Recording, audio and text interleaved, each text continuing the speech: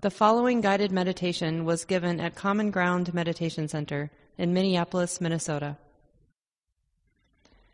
And as we get ready to start, you can remember the 3 refuges that we chant. It's a way of aligning with the many, many, many folks before us, probably into the future, who have found inspiration with these teachings. And just that sense of, oh, thank you, whoever just put the refuges there for folks. And it's just a reminder, it's really Buddhist code for this wakefulness, this stable, kind, mindful presence, mindful awareness, meeting, being intimate with Dhamma the way it is. Buddha knows Dhamma. Buddha wakes up. Buddha is intimate with Dhamma the way it is. And with that intimacy, Buddha knowing Dhamma, we can actually participate in the world in a beautiful, wise way, a compassionate way, and that's Sangha. Buddha, Dhamma, Sangha. And it's traditional to chant these 3 refuges 3 times, so we'll do that. And in this way, we do it at the beginning of Buddhist studies. We do it more slowly than is traditional. And when we're together in the same room, it's really a nice way of coming together, singing like this or chanting like this. So we'll continue to do it tonight.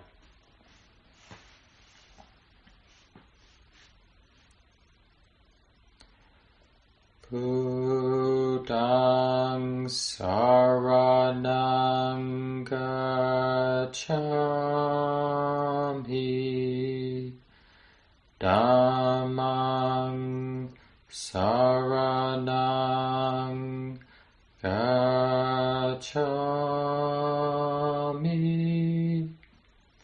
Saṅghāṃ saraṇaṃ gacchāmi,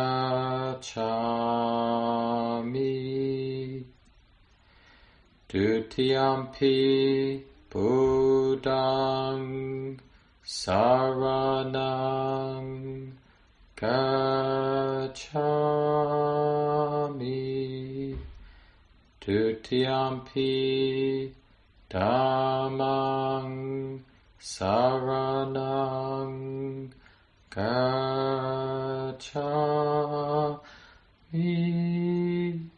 Dutiyampi Saṅghāṃ saraṇaṃ gacchāmi,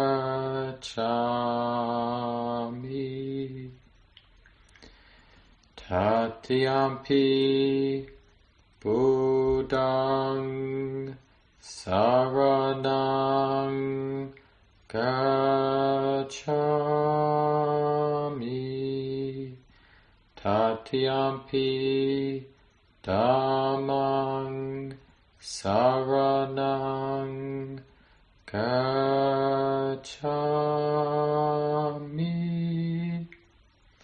Tatiyampi Saṅghāṃ saraṇaṃ gacchāmi.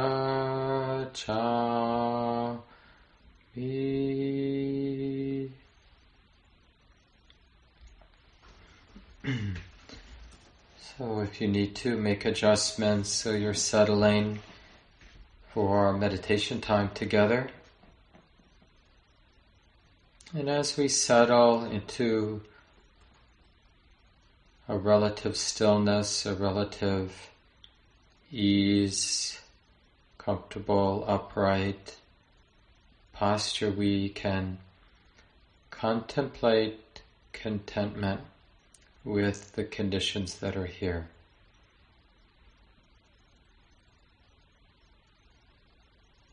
So we're practicing perceiving the moment, the conditions that are here, in a way that is conducive of contentment, contentedness, instead of dissatisfaction and restlessness.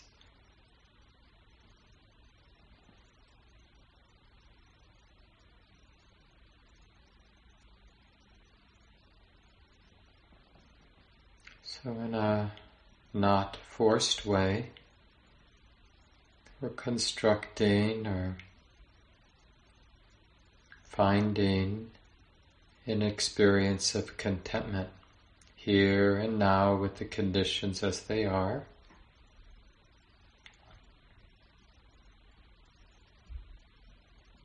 The sensations here in the body are adequate to support the ease of contentment and the quality of the mind, the mood, good enough for the heart to be content and at ease, accepting.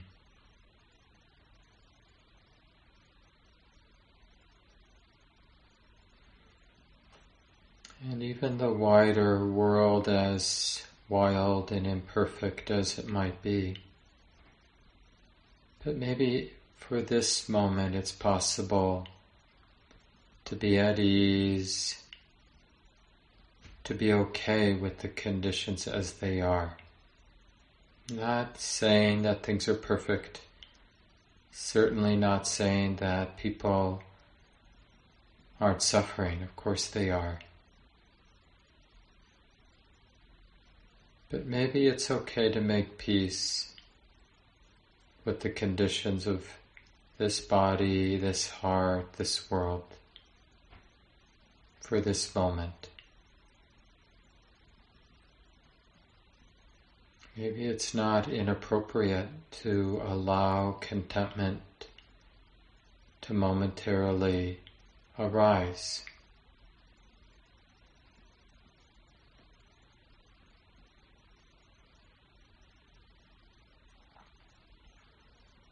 And to touch or to receive the ordinary but beautiful experience of that, the ease of contentment, the peace of not needing the moment to be different than it is.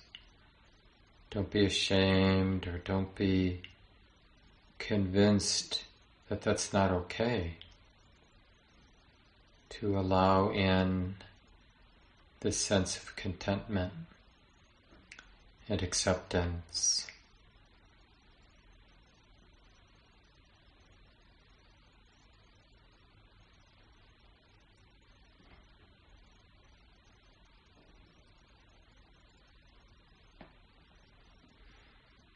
And of course you might find that something's in the way of this settling and accepting and feeling the ease of contentedness. And then that's a curious thing, whatever might be in the way. Or this uneasiness is dukkha.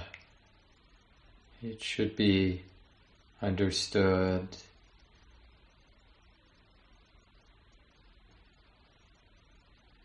Can I be at ease with this unease, this dis-ease? Can I be interested? Not in denial, not attempting to fix or control, but just wishing to understand, wishing to see clearly.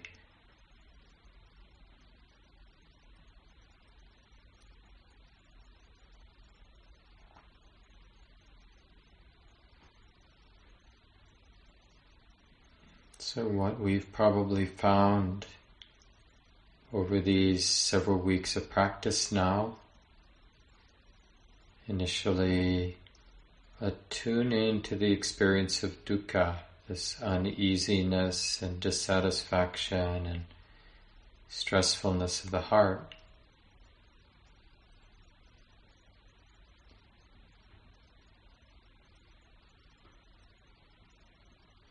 What we found is it's really not so easy to let it be our teacher. We immediately want to figure it out or make it go away or explain it. So what really helps is to take some time to cultivate contentment, Because then when something gets in the way of that ease, that contentedness, then we might be able to study this arising of dukkha, this expression of dissatisfaction or uneasiness, and to see it as a natural phenomena showing up, something to be understood.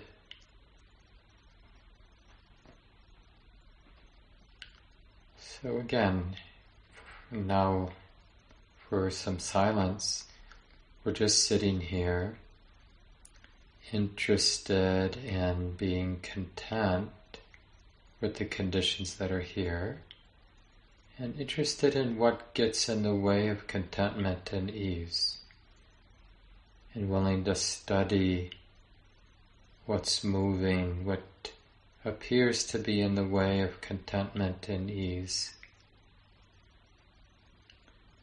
and willing to study it as a natural phenomena.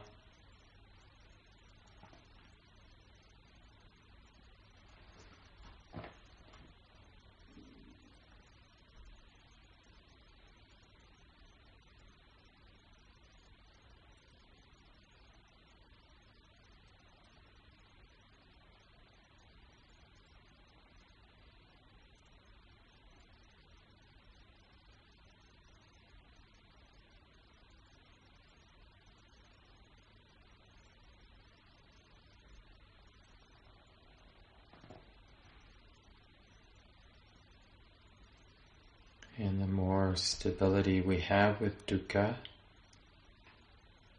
we see that its cause, craving, wanting things to be other than they are, that arises, and with patience we might observe it ceasing, craving ends.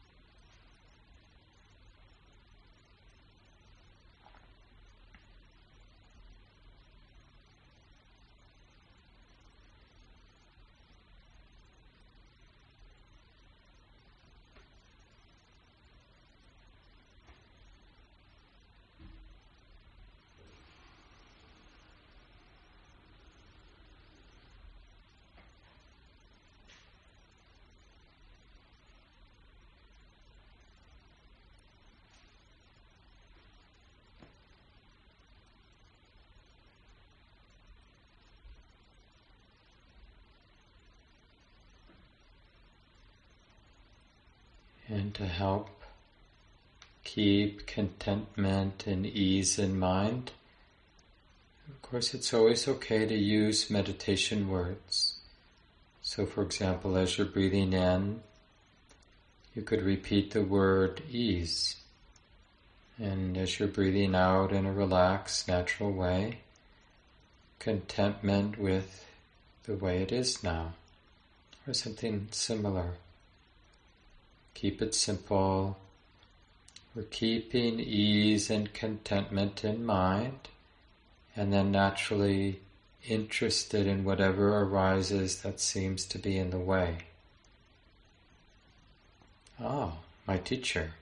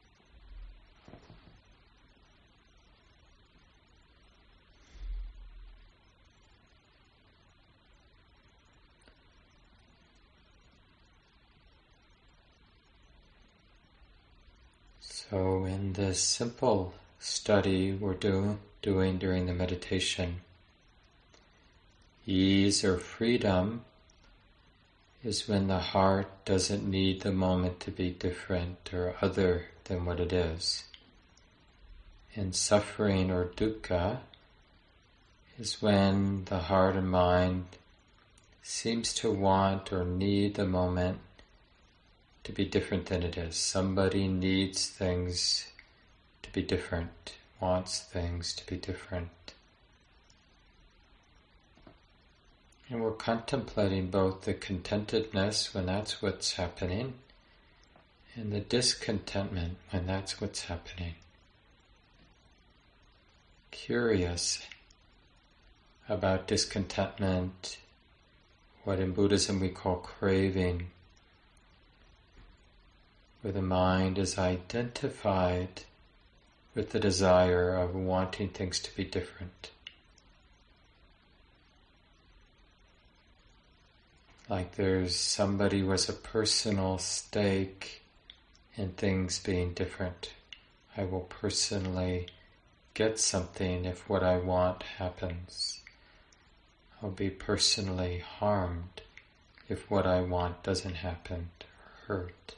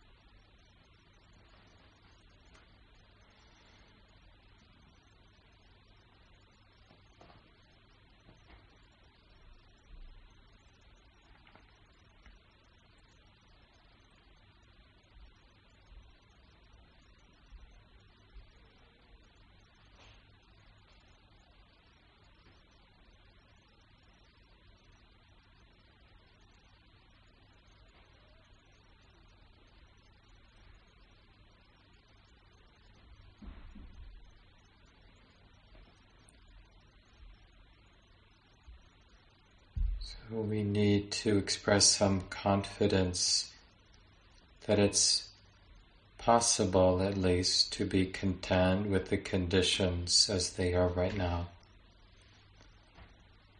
Even if it's just for a few moments of trusting and relaxing and allowing and feeling content. And then we get this moment of that contentment being disrupted when the next desire and the next attachment to the desire arise. And in that stable presence, we see how craving takes birth in the heart, and with it comes stress, or that squeeze. The heart's burdened with the desiring and the attachment to the desire. So we want to get very curious about the birth of craving, that movement from a moment of being relatively content, at ease, to the next moment of craving, wanting something to happen, and the disturbance or the squeeze that comes with that. And then as we stabilize this curious and kind attention, we can also notice the ending of craving. Craving arises, craving also ceases. Is it possible with mindful awareness, this stable, wise attention, to notice not just when craving arises in the heart, but a moment when craving ceases? Not because we gratified the desire, but even without the desire being gratified, craving ceases.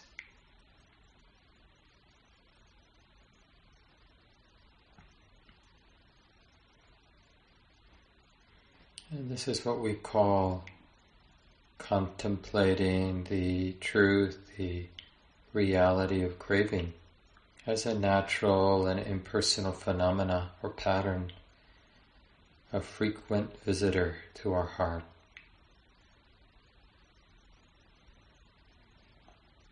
So we'll take the next 6 minutes or so to continue this reflection in silence.